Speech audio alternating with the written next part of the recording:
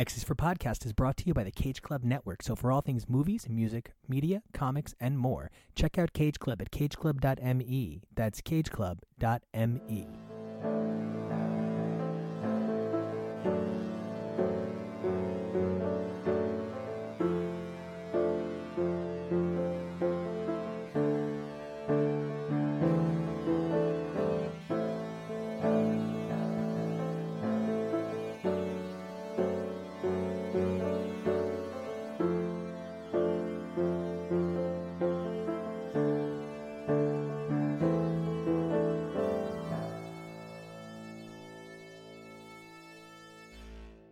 Guys, as we've been looking forward to for a very long time, today we are finally diving into Ten of Swords with Ten of Swords Creation Number 1, written by Jonathan Hickman and Tini Howard, artist Pepe Larraz, color artist Marte Gracia, letterer VC's Clayton Cowles, designed by Tom Muller, and cover art by Pepe Larraz and Marte Gracia. Mutant kind has a new home, Krakoa, an island where the past is left behind and the future is free of fear. From life-saving medications to the miracle of resurrection, the Krakoan nation represents promise and possibility for its people. But nothing is new. No past completely erased, no future without a dark cloud in its horizon. Memory is long, history is longer, and truth will outlast both. And for any mid-2000s Saturday Night Live fans, I'm going to go with a Stefan reference for you and say that this issue has everything. Original Horseman, position of the kingdoms of Otherworld, Banshee dying. This issue was dense to say the least. We see also in the beginning a rehash of Free Comic Book Day X-Men number 1 with the tarot reading with additional text that we covered last week in the second chat for our 151st episode, if I'm not mistaken. This was 151. Very new. Like new. This was a very exciting issue and definitely holds a lot of promise for what's to come. This issue gave me two things that swelled my soul with joy. Number one, everyone was talking about it before I got a chance to read it, and I was just so fucking excited to see this part where everybody was X-Twitter was just X spoilers, I really fucking hate the summoner now. And I was really desperate to get to it, and that moment where he turns around in the memory, the only way I can describe it is, did summon baby do a naughty? And it is the best panel I have ever seen in my life. It was amazing. The fact that the crux of this story is, what have we wrought by putting our trust in a monster?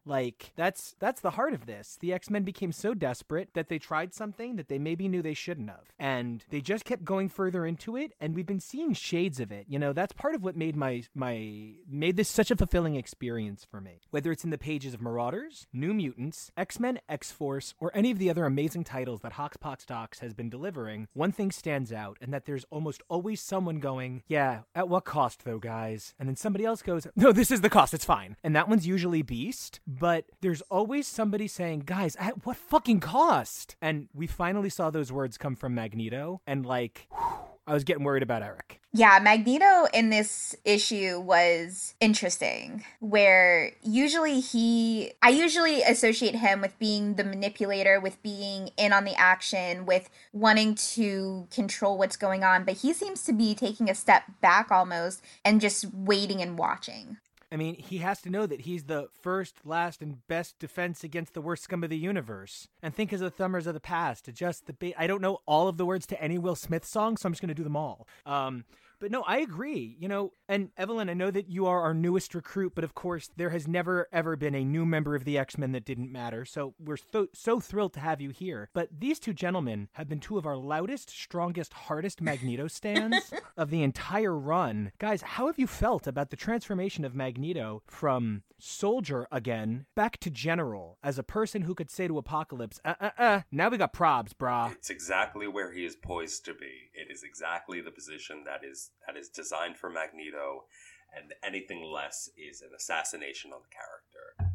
Jonah, tell me, how do you feel about Mr. Magnus and his great compass point toward the betterment of mutant kind, finally, again?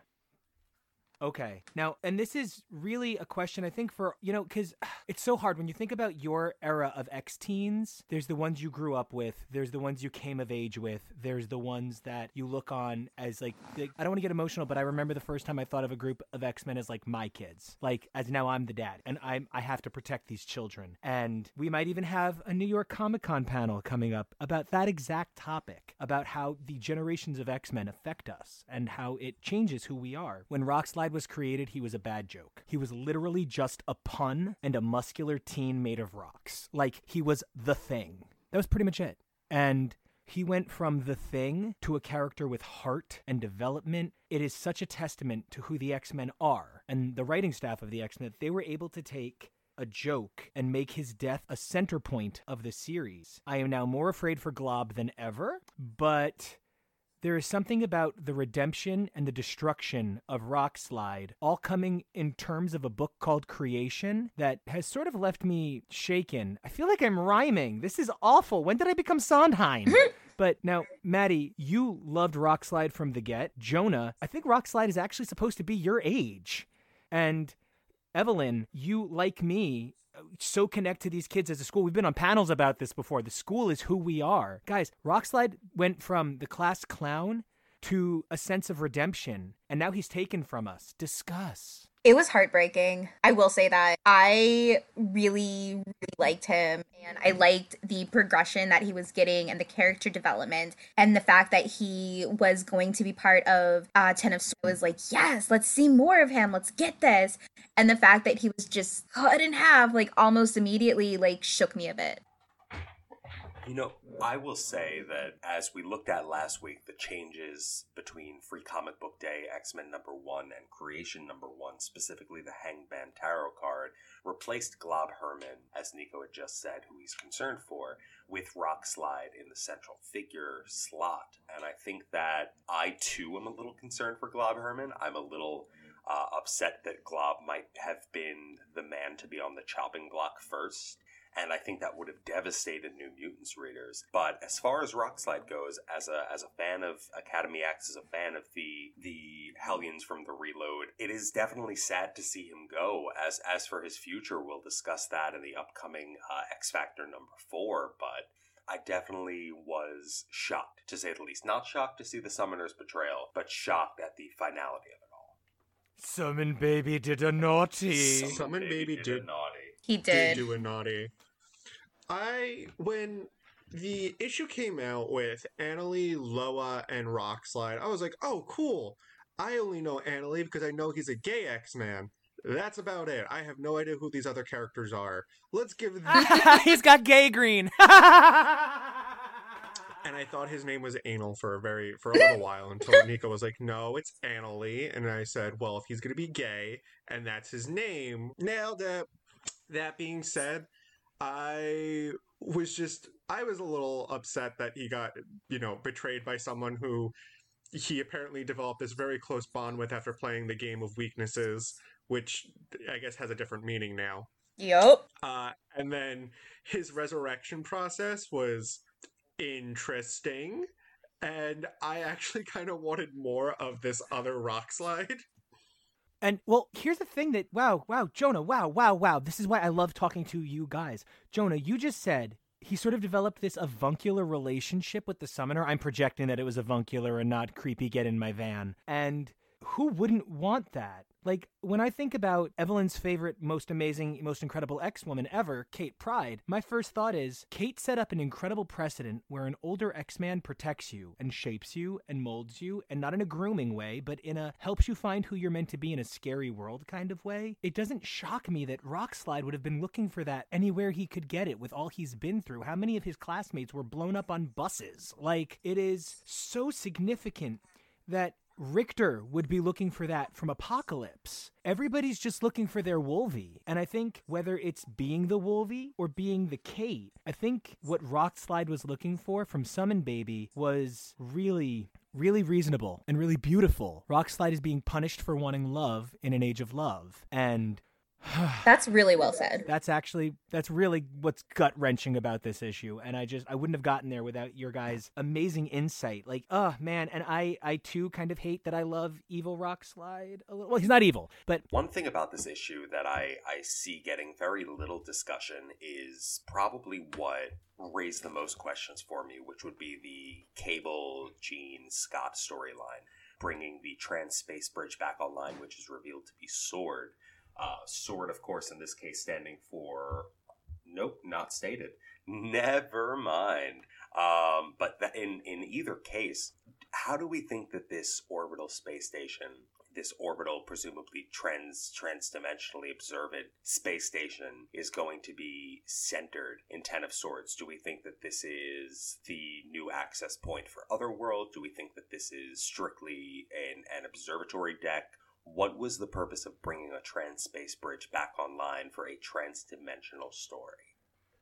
Well, I know that for people who aren't as familiar with Sword, Sword is a branch of S.H.I.E.L.D., or it was at one point a branch of S.H.I.E.L.D., led by the breathtaking, the amazing, the only other ex-lady with green hair that can get away with it, Abigail Brand, who was a longtime love interest of Beast. This was all introduced in the pages of Astonishing X-Men by Joss Whedon and John Cassidy. She would go on to get her own series, written by Kieran Gillen, with art by Steve Sanders, which actually, funny story, at that point in Uncanny X-Men, Matt Fraction was about to make Beast look like an ape again instead of a cat. And then he saw the sketches for Sanders' Sword book and said, I can't do that to him. These are the best sketches of his career. And instead, 2 years later, Bendis further evolved Beast into a monster. And that's how we have current Beast somehow. So I'm a big fan of Sword. I'm a big fan of Abigail Brand. I'm a big fan of more strong women in the Marvel Universe. It's Al Ewing, who we just celebrated the fuck out of for some of his contributions to Empire. And Cable's going to be in it. Magneto's going to be in it. I think that they're saying that the Krakoan Empire reaches to space. Well, and that's confirmed by the announcement of the upcoming X-led Sword book, which should be spinning right out of the events of Ten of Swords, if I'm not mistaken. I believe they've said December, yeah. Now, Jonah, I know you don't have any experience with Abby yet, but had you had a chance, Evelyn, to read any of the Sword or Abigail Brand stuff? I have read a little bit, but not a lot of it. I'm passingly familiar with her. From the small stuff I've read, I really like her a lot. Because I'm a big S.H.I.E.L.D. fan, so I read a little bit of Sword coming out of it. Ugh, Contessa forever. So now, Jonah, you've been such a good guy about, okay, well, Nico loves Cable, so I'm going to keep giving Cable a try. Just please pick an identity for the fucking guy. And now he's running around X-Men. Sometimes he's in Fallen Angels. He's now going into space. I actually kind of think in some ways Spaceman is one of the last frontiers for Cable. Does the idea of Cable getting involved with this Sword title and the X-Men going to space, does that mess with your appreciation of the character, or are you just along for this ride with him? I'm just along for the ride for this. I think Cable being involved with his sword that they've been setting up, that he's, kind of a little weapon happy, I appreciate it. And I'm kind of excited to see how Kid Cable is going to interact with this huge battle that's coming up. Battle, you say? Well, I don't know about you, but I'm pretty sure this is a contest? This is a contest of champions? Yeah, this is actually in a grand tradition of some of the best Marvel stories, and frankly some of the tougher Marvel stories. I'm not seeing this as Contest of Champions, though, and this is a shout out to my brother in Chi, Maddie, but this feels so much to me like an otherworldian version of the 7 capital cities of heaven. Yes. I'm expecting someone to fall off of a mountain screaming, "There's an 8th Krakoa!" I can only hope. I absolutely love Matt Fraction's run on Immortal Iron Fist. I almost said Immortal Sunshine of the Spotless Mind, and that's not a thing because that's Eternal, and that's a film. Yeah, The Eternals is a film that will be coming out in 2021. Oh, Christ, it is. No, you know what? I can only hope if Ten of Swords is a fraction of how good Immortal Iron Fist was, we're in for quite a ride. Do you guys have any bets going into this championing, other than that we all are... I mean, my body is ready to love Pogger Pog. My soul is ready to love Pogger Pog. I want him to be my Pog. So what are your guys' best guesses? Do you think some X-Men are going to win? Some X-Men are going to lose? No matter who wins or who loses, do we all win because we get to read it? How do you guys feel about the creation of the champions? Not the champions, but these champions. So I was just going to say that I am really ready to meet the other champions, the other sword bearers. Like, some of the names just sound like really, really cool, especially the seducer. Let me see that. I'm curious what these other ones are going to be, because, I mean, obviously in creation, before reading X Factor, I was trying so hard to guess who these other the sword bearers were going to be, but I have no idea about this other side, and I'm so curious to see who they are. Pog for president. Pog for president, to be honest. You know, I'm looking at it here. I'm looking at the original Beware the Sword Bearers of Arakko, and for once I haven't called it the Sword Breakers of Arakko, so I'm going to pat myself on the back. Good pat. I am, of course, because he looks like a giant piece of Swiss chard, I'm looking forward to Redroot the Forest. I really hope he sticks around for a very long time. He's a walking vegetable. The fact that he isn't getting more Groot-like fan love is absolutely beyond me, but outside of the original Four Horsemen, who are presumed at least to be at least War, Death, Bay the Blood Moon, going by Bay the Blood Moon, are appearing of the Horsemen. I think I would say the one that I'm least excited for, if I can pivot away from the original question, is Solemn, because I don't quite know how she's Wolverine's arch nemesis yet, and I don't know that anything that comes of that will be consequential, and I don't so much know that I'm going to care. Does that track? Yeah, like, you're just not sure. Like, that's something that we can't help but we have gut reactions to in terms of a response to fiction. And there's just nothing about her that tickles your fancy. Well, you know, and it's a little bit more that it's a bold statement to say that she's the arch nemesis of Wolverine, because I think the whole thing about Wolverine is that he has a myriad of enemies and a myriad of hierarchical enemies. But I don't know that there is one. Wolverine's arch nemesis is himself, I feel like, and anything to the contrary is a disservice to the character. It feels like sensationalism, like trying to make this character a big deal from the get-go, and I hope it doesn't disappoint. But I agree that it's probably not going to be really important in the grand scheme of things years down the road. I didn't even think of... This is where it was going. I wasn't expecting the summoner betrayal. I wasn't expecting there to be basically a contest of champions, if you will, of sword fighting. But I was really interested in the names of all the swords, because some of them sound like badass, edgy sword names, and then you get others like Grass Cutter. That's just like, what? There's snakes in the grass, Jonah. It's time to cut the lawn. There's a snake in these boots, I think. I was just very confused. Moving into creation. Now we're into the big story. Chapter 1, X of Swords. And there are so many ways that we could start talking about this. I wanted just your first take. What's like if you could only say one thing about creation? Nathan, if you could only say one thing about creation, what would be the first thing you wanted to say? That it's just a legendary, epic kind of opening, and I'm really wanted to see what's going to come out of it, not what I expected. Rod? I would say it's exactly what I wanted. I've been, like, unlike y'all, I'm very into magic, especially I want magic to be with the mutants, and I feel like we're going to get this from here on out, and I'm so excited about it, especially for everything coming. So yes, exactly what I wanted. One thing. Arturo? I am in love. This to me feels so fresh and new and unexpected. I'm thrilled that they're not fighting aliens. I'm thrilled that they're not fighting crazy robots or plant people. God knows we've had our share of plant people in 2020. I love this. This feels so different and epic. Like, it feels like we're living in so many levels through history right now, and it's nice that part of that is we're living through X-Men history right now. Absolutely. What about you, Kyle? Oh boy, this was like taking everything that we've been reading over the last year and connecting it all together, and it's just like, holy crap, this is what this is all about. And I mean, the art, everything, the story, the actions of the characters, it just like got me super excited to see what happens next. So I gotta say, my one big thing that I think I came off of this, and I finished this book and I knew right away, like, this was something I have to read multiple times. Like, there was so much in there. But my brain is, like, wired to recognize 3-act stories. And in a way, it kind of reminded me of the first issue of Rosenberg's Multiple Man, in the sense that so much stuff happened that, like, I looked ahead and at, like, the remaining issues, and I'm like, I have no idea what the trajectory of this story is or where it goes based on how much and everything that I got just in this first issue.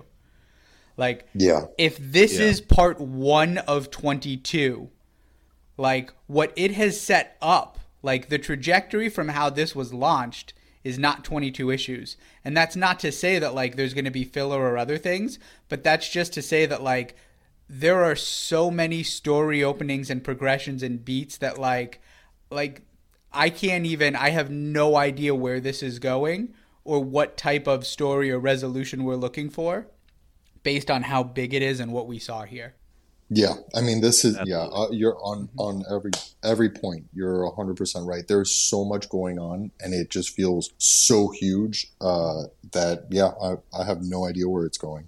I think it's easy to think, this is going to be like, contest of champions, and we're just going to like smash, have a tournament now, and no, but there's going to be so much. Like that to me seems almost like a ruse. Like, yeah, there is going to be a tournament, but there's going to be so much more happening, and we're already seeing it.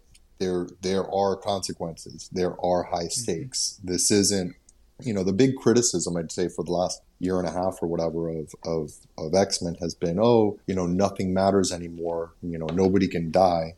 And, that I think is a very oversimplified way of looking at it, because that may be true. But as we've seen other titles explore already, it's, people can die. It's just that they can come back now, and it's more complicated. And we're already seeing here with this event, the rules have changed. The resurrection protocols are definitely a fragile system, and it's cool that we're getting into this. Marvel's always played fast and loose with what can't die means. I can remember, I think one of the most frustrated I've ever been with it was Deadpool Kills the Marvel Universe, where like Sue Storm put a little bubble in Deadpool's brain and blew it up and like just exploded his whole brain and body and stuff all over the place. And then like he was a Deadpool again 3 minutes later, sneaking up behind her. And they've always just, like what that means and throughout varying comics of who can die. This person can't die. Shock, they died. But yeah, I was a little surprised that, we're kind of throwing that out the window as early as we are. And that's not really in creation. That's more to come in X Factor. But, that we're changing the idea of what can't die means here. There are deeper levels to everything we've learned. Like, this isn't things are getting thrown out. This is we're gaining deeper understanding of what that means, which, Hickman and the whole X crew has been really good at. Personally, Excalibur was not one of my favorite books throughout most of Doc's, like the first 12 issues. Issue 12, I had mentioned when we talked about it on here, really tied a lot of things together. And after reading the Captain Britain and these first 2 issues, I went back and was reading the first couple issues of Excalibur again yesterday. And it is there. Like, I think one of the things is that I didn't like was I wasn't sure where it was going and what it was doing.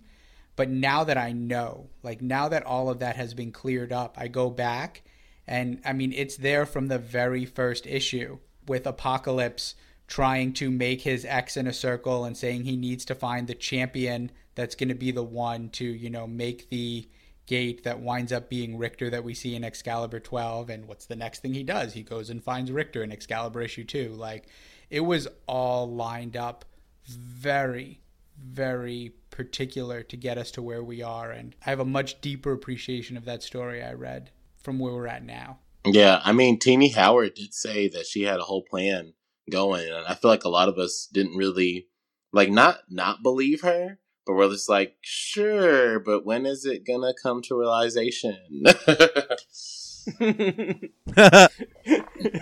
And I think So true. it might have been just a little misdirection. Like, a lot of us were looking at Betsy like, okay, so like Betsy's gonna be this, or but what plan, or she wasn't hiding it. She was giving us Apocalypse grimoire pages. I mean, she was putting in his dialogue all along. But I mean, Apocalypse was the major scene-setting player of those first 12 issues of Excalibur. Oh, definitely. Okay, so I have a whole list. I have like 142 things we can talk about from creation. Yes. If we're going to talk about sword bearers, I have them right here. We have 10 swords. This is actually my last of 142 notes, but whatever. Like I said, they're not really hiding anything from us.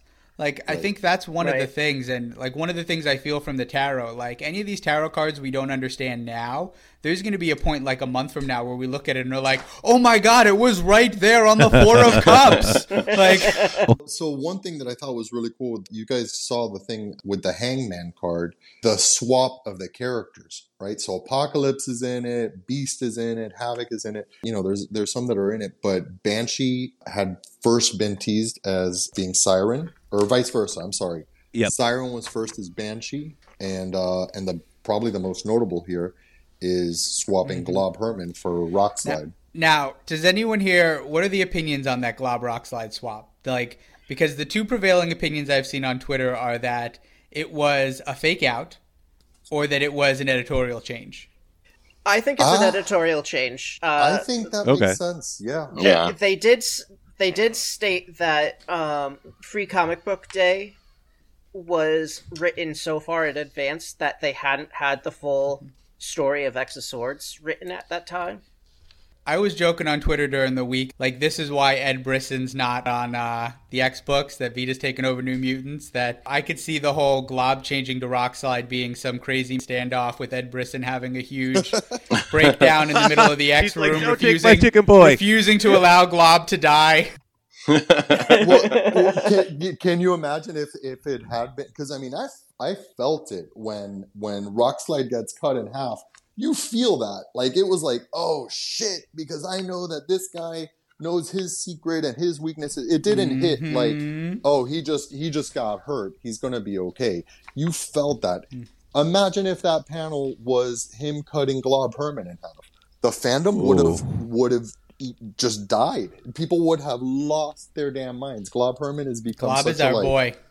He's such a cult, icon at this point for he's like the ex-Twitter mascot. I think they're aware of that, and I think if there was ever talk of killing Glob, they said, no, maybe we shouldn't do that. Yeah, I think that was a good choice, because I mean, I like Rockslide, but he definitely needs, I think, more character development. And I feel like they could have given that to him, but now they're like, well, let's just make him a new Rockslide. And I'm kind of okay with that, because I'd rather have Glob. Honestly, if we're choosing, I'd rather have Glob. No, Glob is a fixture now. You can't lose Glob. The Globert. Yeah, we love Glob, but I gotta say I'm sad about Rockslide, mostly because of how I imagine it's going to really hurt Annalie. That was his boy. They were like true best friends, and that was my first thought, was like, which could be a fun story, seeing Annalie and this new Rockslide. Well, I'm jumping ahead, but yeah. Is this the first time we've seen Krakoa really like be his own character? Like when he put down his foot and it was like, no, the gate stays open though. Oh yeah. No, that was crazy. Yeah, that was really surprising. I wasn't expecting him to want to have that gate open. Yeah, no, I was like, whoa. I was like, he's not just an island. That's right, he's alive.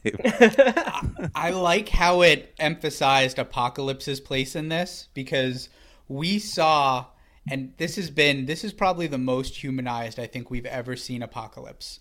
And we've seen Apocalypse going through some shit. Like, this is Apocalypse's 2020. Because, we see oh no. We see him at varying points in this story. Like, we see him looking humbled and old. Like, we see him fall to his knees. And I mean, this is someone who would routinely chastise any mutant for showing weakness or deference, that they are not the greatest or the best.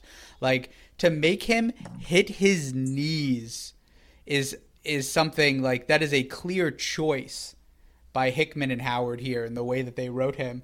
And yet at another time we see Krakoa coming in, and Apocalypse knew it. Like, Apocalypse's relationship with Krakoa, like, he knew going into that council chamber that even if he has 11 council members voting against him, Krakoa had his back. He had that ace in the hole, and he was waiting for it.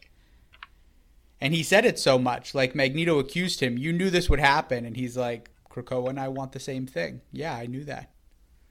Yeah. I love that when he's talking to the council. I just love this era of Emma Frost so much. Let me just have a little moment of appreciation for Emma Frost. I love that Apocalypse lays this all out, and her immediate reaction is, then let's destroy it. It's like Emma Frost is so fucking practical, and she sees a problem, and Scarlet Witch is going crazy. Let's kill her, right? Like, Jean Grey is going Dark Phoenix. Let's kill her. This gate is going to bring all this chaos to our doorstep. Destroy it. I love her. Yes. Ooh, is this the first time we've seen Kate be actually in the council? Yeah, it was the first time. I'm trying to remember.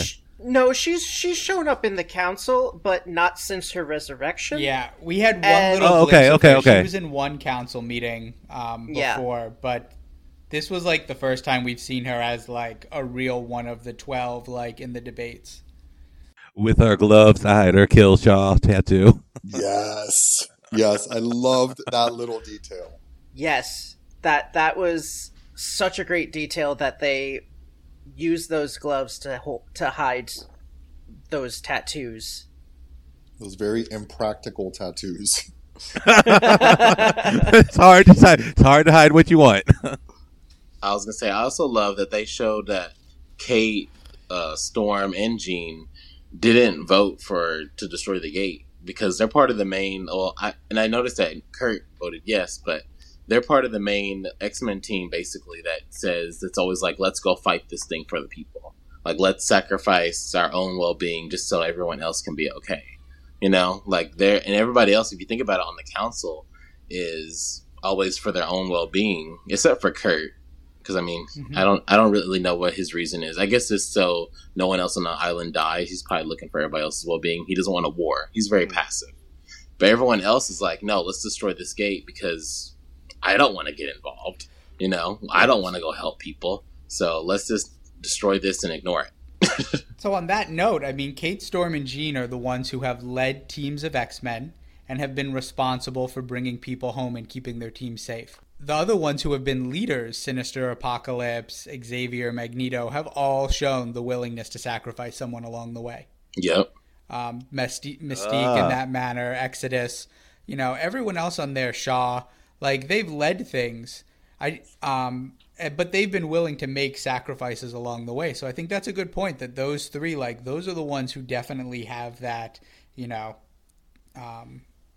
that more honorable mentality among them. So speaking on why Krakoa didn't want to destroy the gate, because he wants I forget the name, but the other island is stuck Araka. in that. Yeah, Araka is stuck in that other world, and that's why he wants the piece of himself back, or his love, or the other piece of the island back. Like that's why, and I think Apocalypse, like you said, already knew that.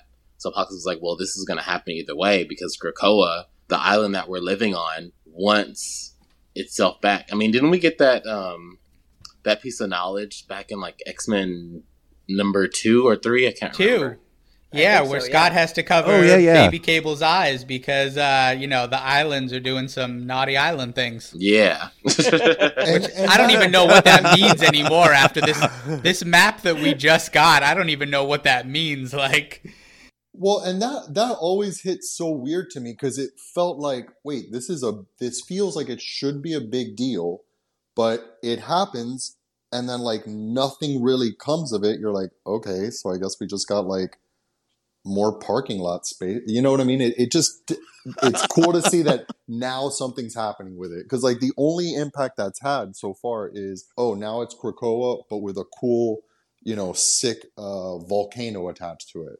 That's pretty much all that's happened, and now seeing this is like, okay, no, there's a lot going on. And we also saw at the end of Creation, like, all right, there's a lot of powerful people from a lot of powerful places and things like that.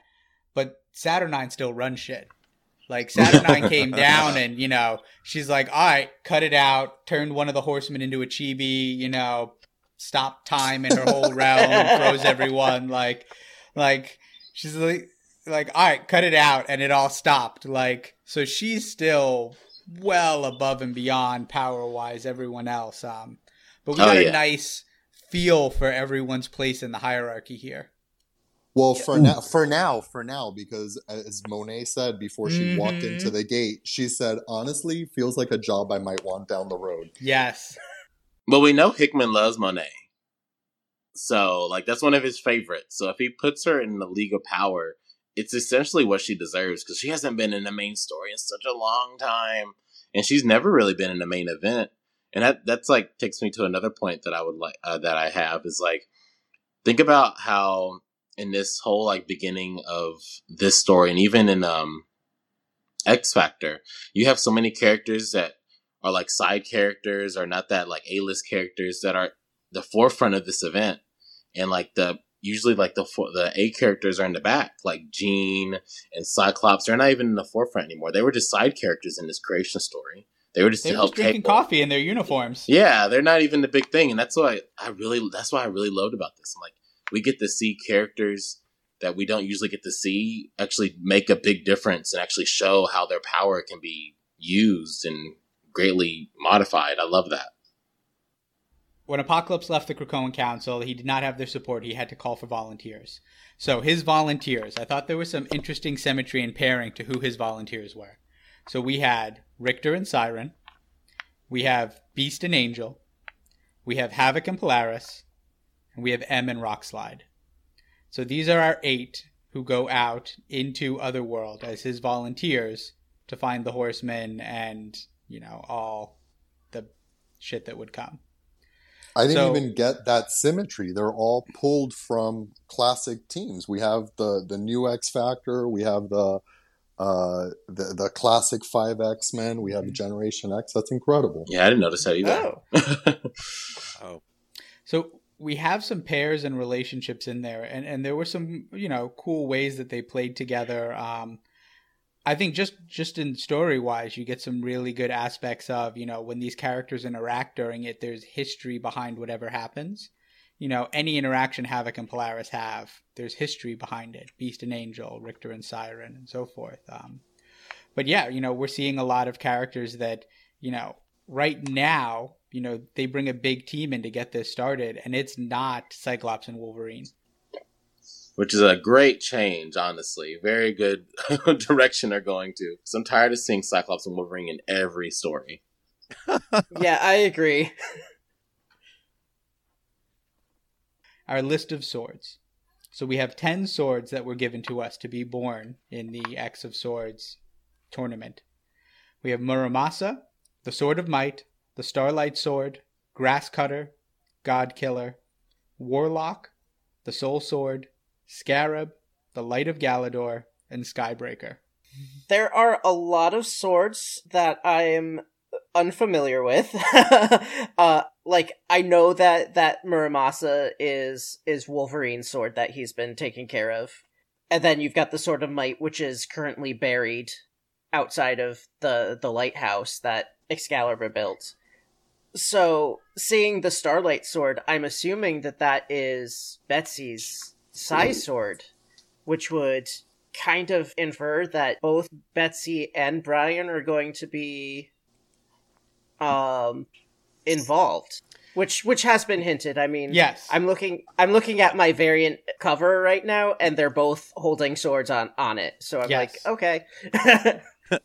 Yeah, I got real confused with God Killer. I mixed it up in my head with God Slayer, which is Gamora's sword. And at first I thought that like someone was going to have to go like find Gamora and get her sword from her, which would have been totally cool. Like someone like Kitty Pryde realizes like, shit, I know that sword. That's Gamora's. We got to go find her and get her to lend it to us. But no, God Killer. That's a different sword. So Warlock is a sword. A sword. Oh my gosh. Yes. That's what I was going to say. I was like, Warlock is a sword. How does that happen? Well, we saw him kind of take sword form in Giant Size Storm.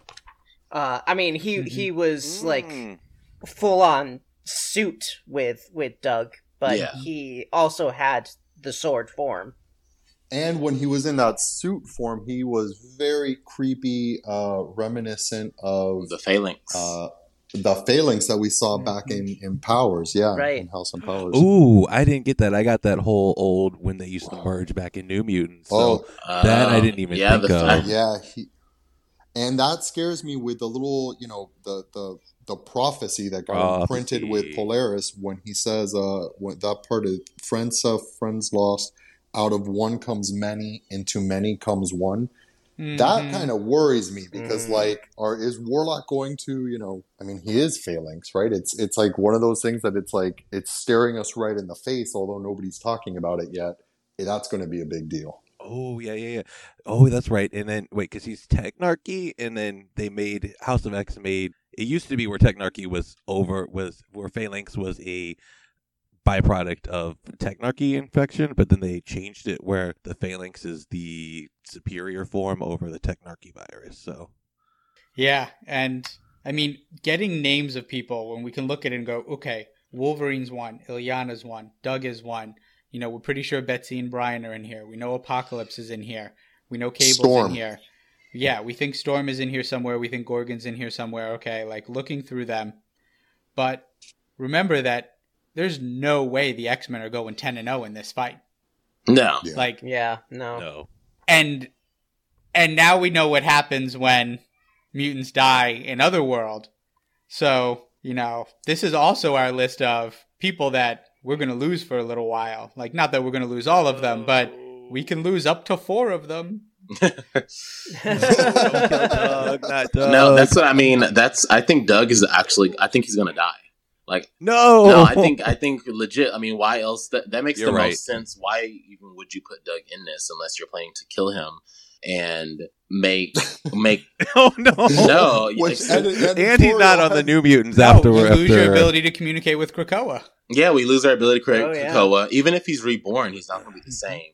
And then the Warlock that's reborn. What universe?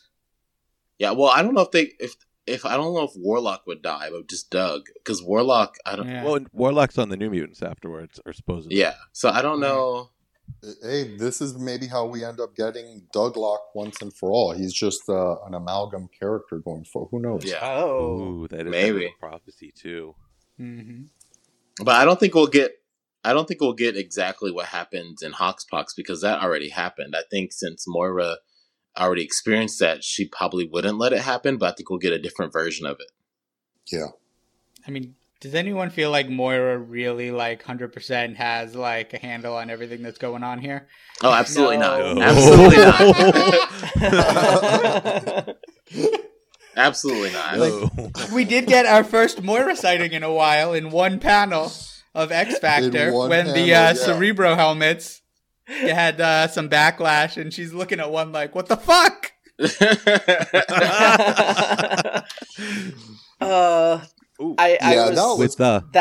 That panel made me really happy to see. Yes, me too. Yeah, that whole short circuit of the Resurrection Protocols. Let's get into that a little bit because that freaked me out. This we were saying it before. This whole crossover is really raising the stakes in a big way. And this wasn't just about we lost Rockslide. This shows us a clear present danger that if they keep doing this, they could really fuck shit up. Oh yeah, and I feel like with with Creation, like I said, I kind of expected a lot of it. It made me happy, but I expected it. With X Factor, this shocked me way more than Creation. I didn't expect any of it. I didn't expect any of really this to happen. So I feel like they were really swinging with this, making everybody, like you said earlier, so soon to make death a thing again in this event. It really puts everything in perspective and hey, people are going to die. Maybe everyone will die and everyone will be new again, which is not happy for us. Yeah, I would have thought that maybe we would have gotten a couple events or big things, where the X-Men could go into them thinking they're invulnerable before, they lost that edge. Not that it would have been the very first time out. But no, we got a lot here in X Factor. it was also very weird just seeing them, talking about these protocols. Like, it was almost weird seeing them be responsible. Like, something went wrong. Okay, let's get rid of this batch of eggs. Let's do some quality control. Let's look at all 5 steps. Let's try to figure out before we do anything else. Like, and then we'll make a new batch and we'll start fresh. Like, it just felt really weird and off because, like, when are these characters ever responsible about anything? The way that they are connected with Xavier, right? Because when Xavier was knocked out, they were all knocked out. When Xavier woke up, they all came back online, and it was very like the Stepford Cuckoos, where they're all speaking in unison. And I don't know, there's just it feels to me like there's something creepier going on with this whole story, and I don't feel like we're going to get into that yet. No, because if Charles Xavier has the opportunity to fuck with someone's mind, we 100% know that he will. Well, yeah, exactly. And honestly, it's not just them being connected with Xavier, because Xavier's died before and they were okay.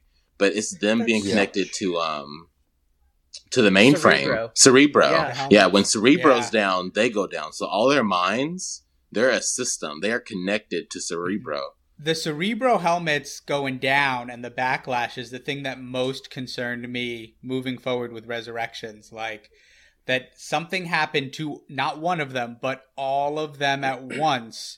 Like, and how is that going to affect or change? Like, that I feel like is we're going to call back to this, or something's going to be, screwy in the future. Yeah, that's a huge vulnerability in the system. Mm-hmm. Yeah. Honestly, I'm kind of surprised that they don't have like a team protecting them. If one of them dies, how do you let's say if Gold Balls dies and there's no more, Gold Balls around, no more eggs around.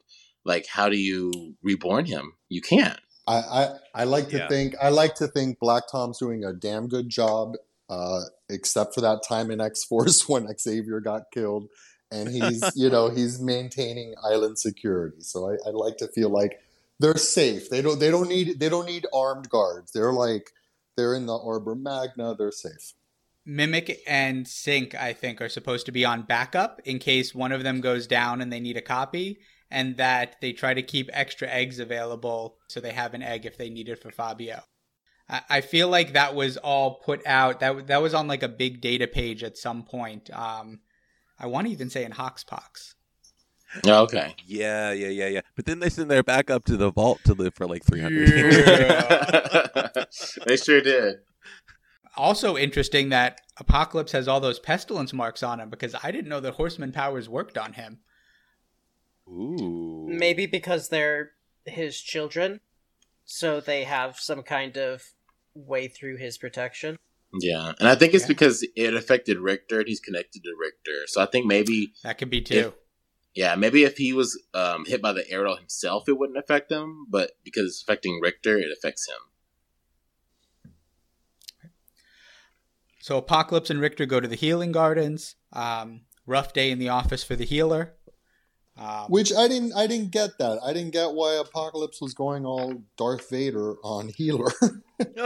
Because Healer was going to... She was mad his boyfriend died. Healer was triaging and was going to allow Richter to die and be reborn. And Richter is explicitly Apocalypse's champion. Apocalypse has, like, when you go back and read... This is what I was saying, like, reading back in Excalibur, like, the first 6 issues with his grimoire pages. Like... Apocalypse sought him out to be a source of power, to be central to his plan. Like, Richter is a very, very powerful, important piece in what Apocalypse is doing. And also, it's Apocalypse is going through some things. Like, he's got some stuff going on. Killing the healer to own the libs. Yes, I saw that. I was going to say, one of the things I really loved... Saturnine? Yeah, when she destroyed the gate and Krakoa made a whole earthquake and was so mad, and Doug is like, okay, we get it, calm down, don't throw a fit. I was like, it's so awesome. We're getting characterization more and more for Krakoa, and I love it. I love seeing Polaris get this highlight. And this wasn't David Baldeon. Carlos Gomez, incredible. It wasn't a jarring change from Baldeon, but it is different. And as much as I love the Baldeon outfits for X Factor, I love seeing Polaris in this classic Polaris look. It's just so cool to see her she's playing a big role in this. And she even says it. She's like, wait, how am I supposed to... She's like, I'm not a sorceress, I'm not a telepath. Well, I think it's cool too that like they have their uniforms. Like she has what she wears when she's investigating, and she has what she wears when she's going to in battle. Yep. Yeah. On the war. Yeah. Her war outfit. Yeah, because they didn't take away Rachel's X Factor outfit. She's still wearing that, so it's definitely a war uniform. Yeah. I see it as her. That's what she wears when she's representing the House of Magnus. That's like her. Yeah. Her royal attire. Ooh, I love that. All right. So I want to say about Polaris and the way Leah Williams wrote her, which this is not the first time that I have uttered the words Leah Williams writes her so good. Like that is something that I feel like I've said many times because Leah just gets some of these characters on a whole nother level. Like Leah's explanation of characters makes me open my eyes and realize there were things that I hadn't seen about them before. She's so good at this. And I think my favorite part was the way that she played with the fact that Polaris has been a poorly written character over the years. Yes. Which is something that she'd already started doing in the first 3 issues of Excalibur. Polaris talking about how, the different versions of herself and how that one where she's, timid and weak, and has no voice is the worst version of herself. And that's what she feels like right now. Calling back to all of the bad characterizations and shitty male writers who have done nothing with Polaris in the past except make her someone else's girlfriend or crazy girlfriend or sexy lamp. And making it a real part of who she is as like a real character was so well done, and made me it was just so nice reading it. Yeah, and that's what I love about this whole era is like so many characters that we wish were written better, or we just wish got the spotlight more, are finally getting that. Like we all want Emma to be the teacher again, and we got a hint of that in the beginning of Hox Pox when she said she'll come back for the kids, and then we see this, and I'm like, this is quintessential Emma. And then now we're finally like, Polaris is one of my favorite all-time characters. It's always got like the shit kicked out of her, and now she's finally like leading an event. Like she's the Oracle. She's the one that's putting all this together for the whole of the mutant kind, and that's great. I'm glad she's finally getting like a big spotlight.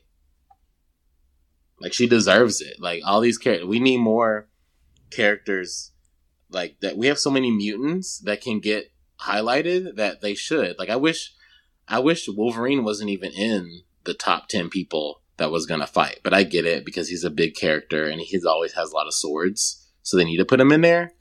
But I wish it was even more not front and center mutants getting into the 10 of Swords. Nico's not in the room with us, so I think I can pretty clearly say that anyone in this room, if we had to make our list of the 10X characters we would want to be the sword bearers, Wolverine wouldn't make any of our lists. No. He's overused. Like the character is all right, but he's just... Well, honestly, in my opinion, I think he should have stayed dead, but, it's fine. I mean, they Wolverine's not even in. She's in the vault now. I know. Who's this Wolverine? I'm excited for Manifold to be a part of it again, because I was hoping he was going to make a show in Krakoa at some point. He's Gateway's grandson. He was a big part in the recent Black Panther run, if anyone read it. I did. I loved it. But yeah, he's awesome. He can teleport basically anywhere, and he can teleport big ships anywhere. Like, he's very powerful. He was a big player in Hickman's Infinity as well, too. Mm-hmm. Oh, okay. Mm-hmm. So is he like Lila Cheney, like with like even more amplified powers, almost, or like back scale teleporting? Kind of. I mean, he's essentially Gateway, but he's able to bring. He basically opens huge portals that you could like fly ships through or bring whole teams of people like very easily. He's He's your, we need to get a whole bunch of stuff somewhere real quick, so we'll use this character as our teleporter. Yeah, I mean, he that makes uses sense. his disc kind of like magic, but he can use it better than magic. Yeah, Like- well, magic uses them like weapons too, though, which is like, especially after what we saw in Rosencanny, like I feel like magic is going to be the quickest fight in the arena in the fight of 10. Like, Most I feel like likely. she's just going to stepping disc, cut someone's head off, and be done like without even breaking a sweat. Also, I just think Ileana is totally badass. So, Yeah. Rod, looking ahead, what are you most excited for or think is coming next in Well- X of Swords? Well, two things that I'm really excited about. I'm excited about next week because we get the Marauders issue, and that's all about Storm going to Wakanda for the first time since she's been Krakoa. Well, that we've seen in these issues anyway. And her getting a new sword, Skybreaker. So I'm excited to see that. Like, I really want to know the origins of that sword and its Wakandan origins and all that. And then in X of Swords status, I want to see who that person in the middle is. That's a mystery that they've given us, and I'm like, who is that? That is somebody that we know because they put it as a mystery for a reason. So it's gonna shock us, and I want to know who that is. I'm so excited to know. Very cool. Arturo, what are you excited for looking ahead? Listen, I'm a simple man. I'm excited for Pog Your Pog. I'm very excited. Very excited for Iska the Unbeaten. I mean, right there, those are just two characters that just based on design alone, it's been cool to see how everybody's freaking out about them.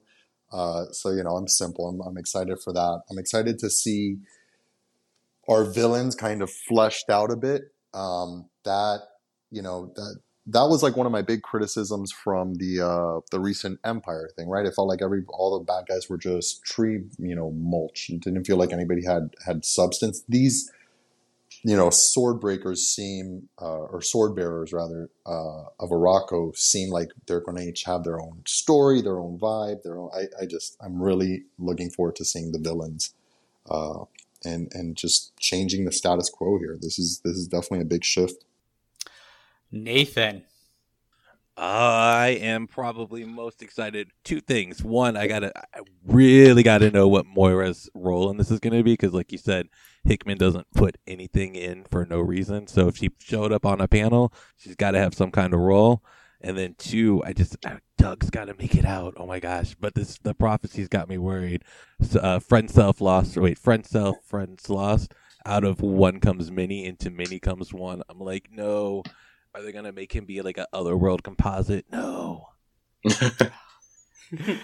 All right, Kyle, what are you looking forward to? I'm gonna echo Storm's trip to Wakanda. I feel like we haven't really gotten a lot of story focusing specifically on her, other than the giant size stories. So it'll be nice to have that come up. On top of that, let's see. I just really want to learn more about the villains. I don't feel like we have enough yet to really understand their full motivation. And yeah, I guess that's pretty much what I'm excited for so far. Yeah, I gotta say, some of the villains, and I don't know if they're villains, but Iska and Genesis, I am very excited to see them. I hope that I've read some things, or I've seen some people have ideas about Iska, the one who cannot be beaten, and how important she could be to Moira and Moira's plans, knowing that the mutants always lose. The possibility for some of these powerful female characters in this working together or against each other, or where those stories could go between Moira, Iska, Genesis, Annihilation, and so forth, I'm really, really excited for. Moving on over to Chapter 2 of Ten of Swords today, guys, we have X Factor number 4, written by Leah Williams, with artist Carlos Gomez, color artist Israel Silva, letterer VC's Joe Caramagna, with design by Tom Muller, and cover art by Ivan Shavrin. A demon horde from an evil Earth, with Apocalypse's original horsemen at their fore, have their sights set on the destruction of Krakoa. But to reach it, they must cross through Otherworld, the seat of power for Opaluna Saturnine. When the X-Men arrived to fight, she stopped the combat to negotiate a tournament between the champions of Krakoa and the foes from Morocco. Winner takes Krakoa. Now the only clue to the nature of the tournament is hidden in Polaris' mind, and the X-Men retreating from the battle in Otherworld are reeling. And I'll be the first one to say it, I'm so happy that they solved the prophecy for us, because I literally, halfway through the issue, started, taking notes about it. I literally sat through Polaris' original iteration of the prophecy, going, all right, who's this? This has to be Wolverine. This has to be... And by the time I finished the issue, I felt like such an asshole, because they just solved everything for us in the interest of clarity, which I appreciate more than anything. Did you really? Okay, I'm just glad I'm not alone. I sat there, I'm like, okay, this has to be Storm. For the first one, I was thinking Mora, and I was like, oh no, of course it's Magic. I was so wrong on some of my predictions. There were some that I think were, when you read them, you're like, okay, yeah, Ileana was captured at 6, then she became 14 instantly in 6 seconds. So yeah, that makes sense. A young man born old, Cable. But one of them, there were a couple that I was like, I don't know. I think this could apply to multiple people. Out of one comes many, into many comes one. I thought that was Jamie. I thought that was Madrox. So I was like, that makes sense. He's multiple man. Multiple people come out of him, and then they all got to go back into him. And then from the womb came 2. It makes sense that it's Betsy and Brian, but I was like, oh, it's Charles. Because of Cassandra Nova.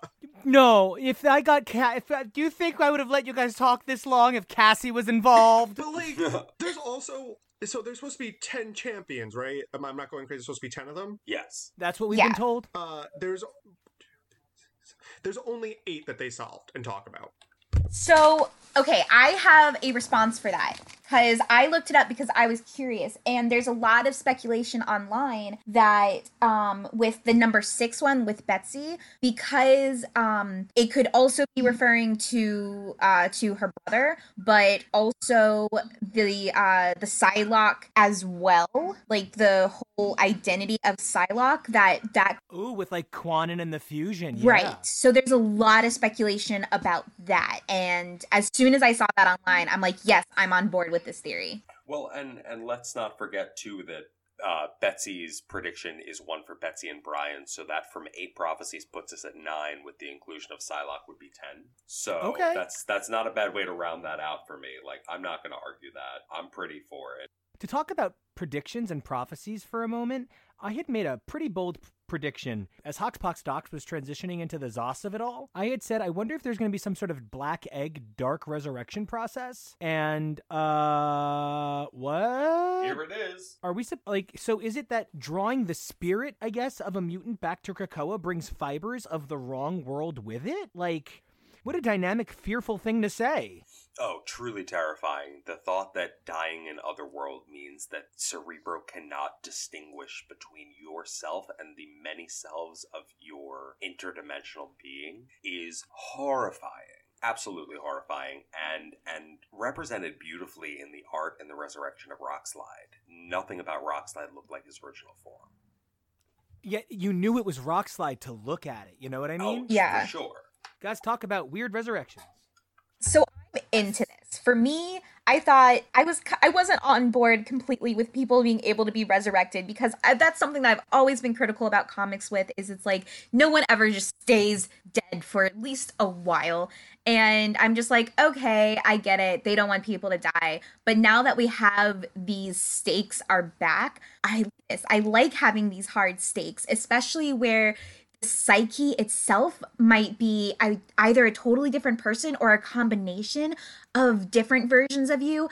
I like those stakes a lot. You know, I definitely think that the raised stakes in talking about the finality of mutant death is definitely piques my interest again in a way that was sort of lost in the Dawn of X era, but I think it's a little bit limiting to see this scope of 10 mutants that might finally get the axe, and part of me believes it'll be more than 1, and then the cynic in me shows up and says, okay, well, how many months will it be until they're resurrected somehow? Now, Evelyn, once again, I love that you're the newest voice on our show, and I can't wait to see see your continuing contributions to the series, and that means you've got to be brought up to speed on a rule that this show keeps very near and dear to its heart. You can't say anything bad about Polaris.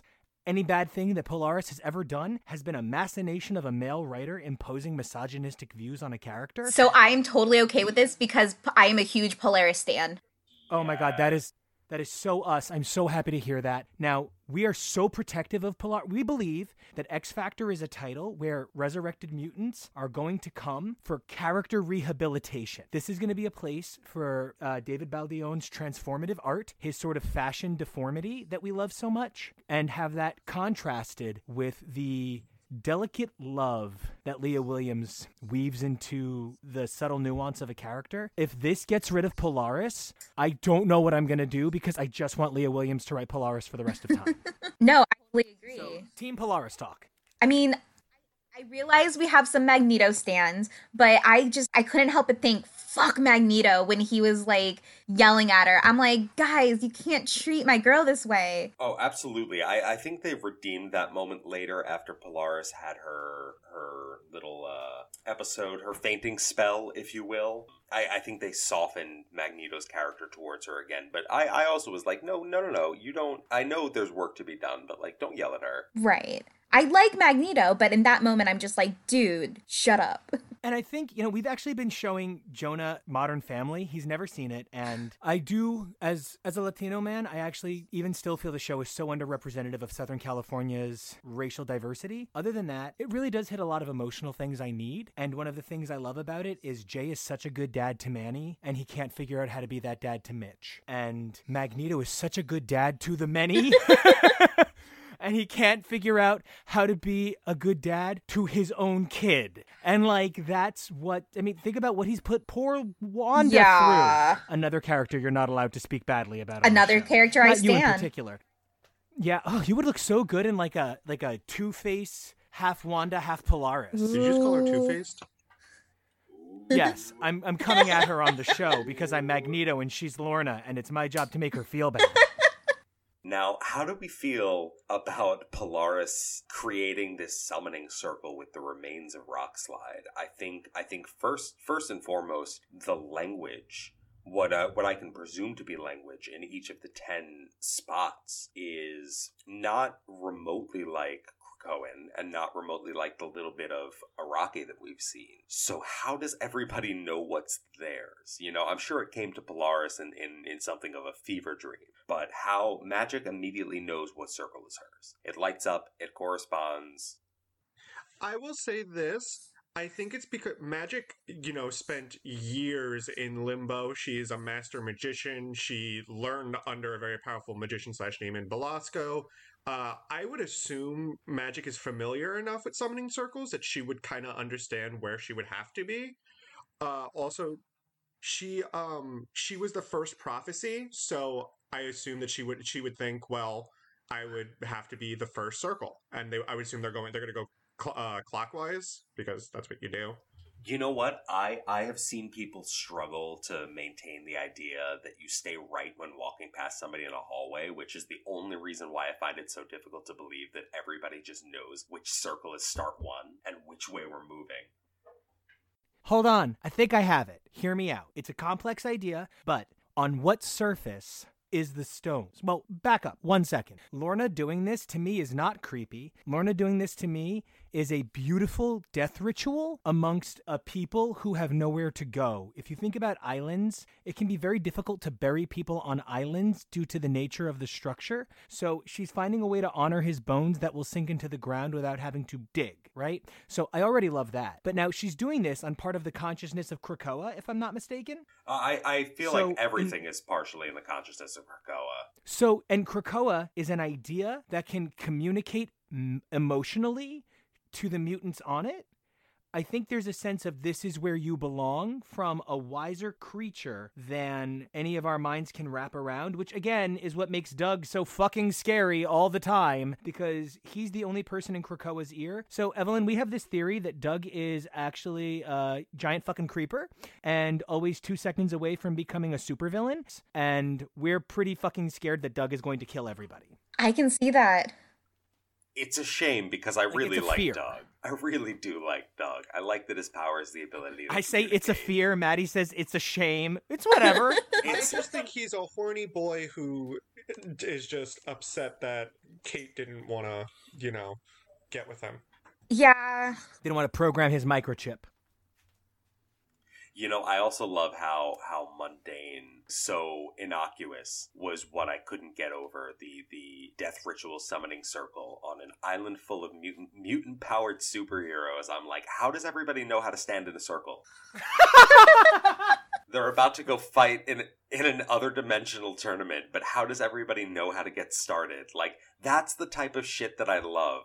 Like, I would have spent 2 pages just being like, okay, so, who's first? Anybody? Magic? And that's because you were raised on Final Fantasy X and the Cloisters. Yeah. Oh my god. Yeah, it is. Actually, I want a full issue dedicated to them determining. Okay, well, wait. Who do I stand here? I hope there was cut scenes of Ileana, stabbing her sword on each circle. Be like, is this the one? No. Until it glows. No. No. Niet. And- No. Niet. And then after she gets it right, she goes, okay, wait, I'm redoing it. And she walks back away. And then she's like, first time, every time. First. Right? The most key important thing is location, location, location. Tremendous. And that is all what this is about, isn't it? X Factor is about the rehabilitation of the human psyche, but X of Swords, 10 of Swords, it all seems to be about real estate. And I can't help but think about how real estate is so much more than it is. They're not just talking about a place to live. They're talking about a place to thrive. They're not just talking about a home. They're talking about a home safe. And that is what we're discussing here at the heart of everything. I walked away from X-Men during the Bendis Uncanny and Remender Uncanny Avengers years. It just wasn't my X-Men anymore. I tried to come back for the color years. I read a lot of Jeff Lemire's work because Jeff Lemire writes songs to my heart. And I actually really didn't enjoy the Apocalypse War. And that kind of put me off of the series because it felt like every time I cracked open an X book, it was to be sad. And I truly firmly believe that darkness only works in terms of light. And if everything is darkness, that's not a story. That's a reason to see your therapist. And there is something so fulfilling about the idea that the X-Men are fighting. The X-Men are finally fighting for real estate. That means they have something to lose after all this time. They've been fighting to stay alive this whole fucking time. And now they get to fight for something. As someone who feels like he's gone from very little to slightly more very little, I'm willing to fight for wherever the fuck it is I have. And the X-Men finally have something to die for. They don't just have to die. They have something to die for. And I guess that's why the death of all the eggs kills me. And why the time it's going to take to repair the resurrection process and to believe in their ability to resurrect again is... That being in doubt leaves me in doubt for the future of my precious X-Men. Oh, and understandably. I wanted to take a second to give a little bit of credit here to the Tom Muller design pages here, these data dump white pages. The confidential amendment to after-action report following a non-standard resurrection proceeding council involvement is just boring enough in title that I feel like it exists as an actual form someplace. But we see here with the undersigns, thank you, Evelyn,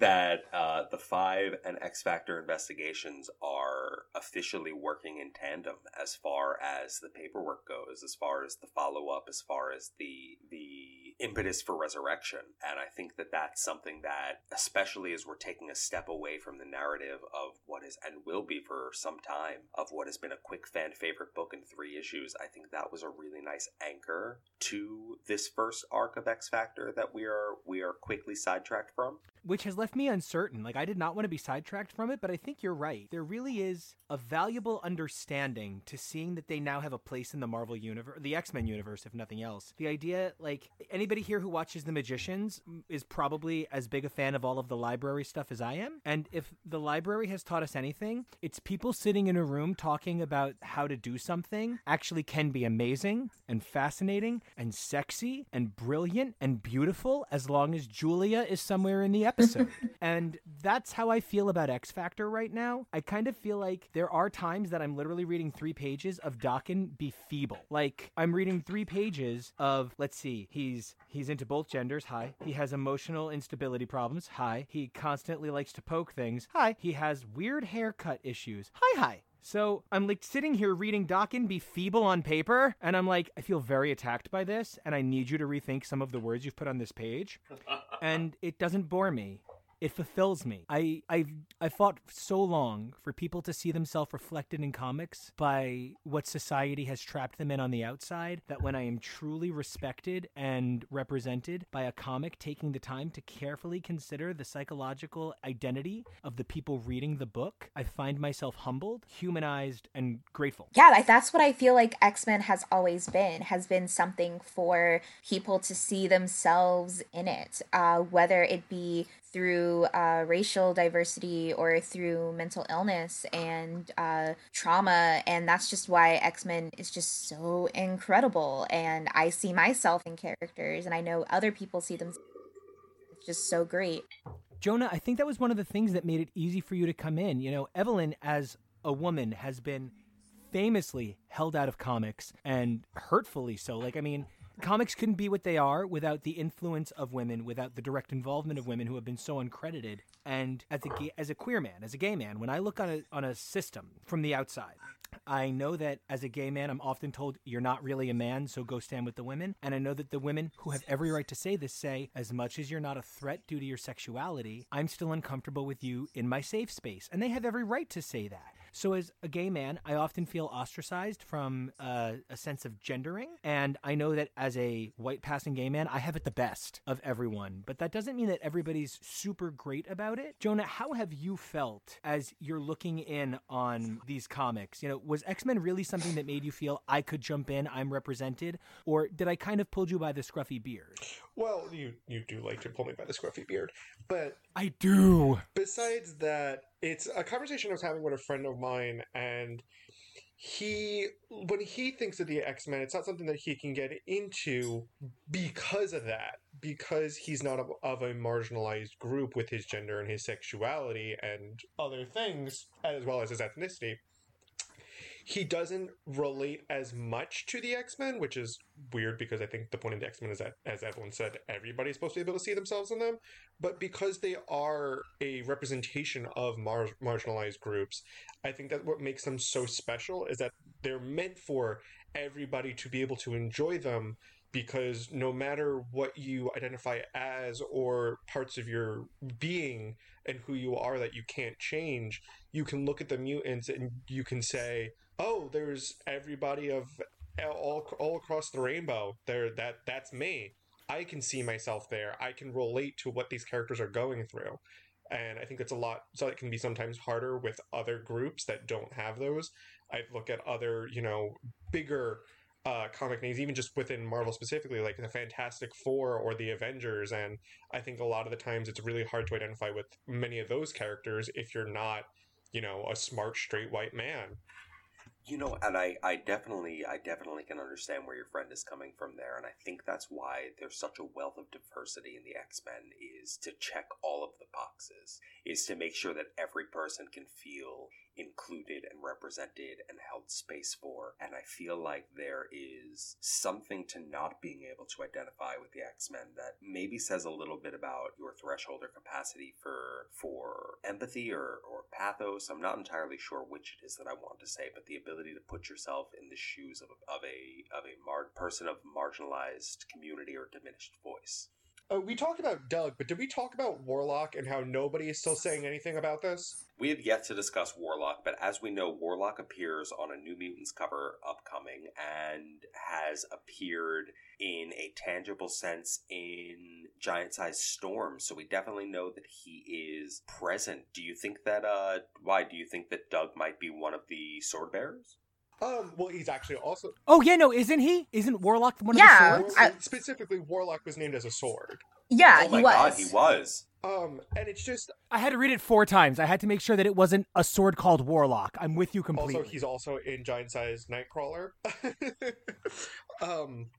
It's just something that, again, it's this weird thing of Warlock, that's meant to be hidden, but it also seems like he's kind of just staring at people waving in that goofy smile that he does, and nobody's talking. Why is no one on Krakoa talking about Warlock?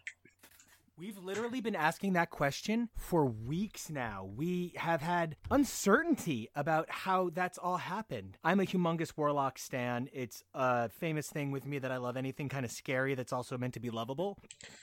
If you shouldn't make it a teddy bear, and you can make it a teddy bear, I love it. If you listen to HTML, And- you know Nico's love for the xenomorphs and how he wants to hug them. I actually think that xenomorphs might be the cutest creatures ever. Think about their tiny little body. You can get your arms all the way around them, and they can rest their giant head on your shoulder. There's nothing not cute about the dynamic shape of a xenomorph. But now, again, huge Warlock fan, and I know Jonah, you're kind of into Warlock, but he still kind of freaks you out a little bit. I haven't read enough Warlock. I originally was freaked out, but I have come around to his design. I really have, and I am interested. Maddie, Evelyn, how do you guys feel about this major character being reduced to a sword? That was something that I did note was, especially to get it from Doug's perspective, where that might be another person in the 10 that just wasn't named, is Doug using Warlock as a sword potentially. And just, I feel like it was kind of hinted at that it is messed up that Warlock is reduced to a sword and that he shouldn't be. And so I'm hoping that we'll see him a little bit more coming up and see more of him and what his role after Hoxpox has been. I'm going to try and appease something of a love that I know Jonah has and see. Jonah, have you ever seen Soul Eater? Oh my god, I love Soul Eater. Right, oh fantastic. We stand Mako in this house.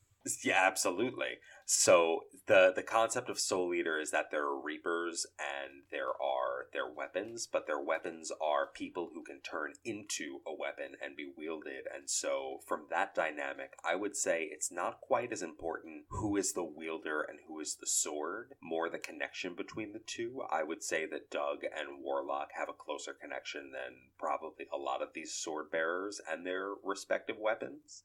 So I'm curious to see how Doug handles himself, I would say, is a little bit more my hesitant prediction. Will you stop that? So we had a problem last week in room 1. So we're doing this as multiple rooms because comic shops have multiple rooms. So there's not always one conversation.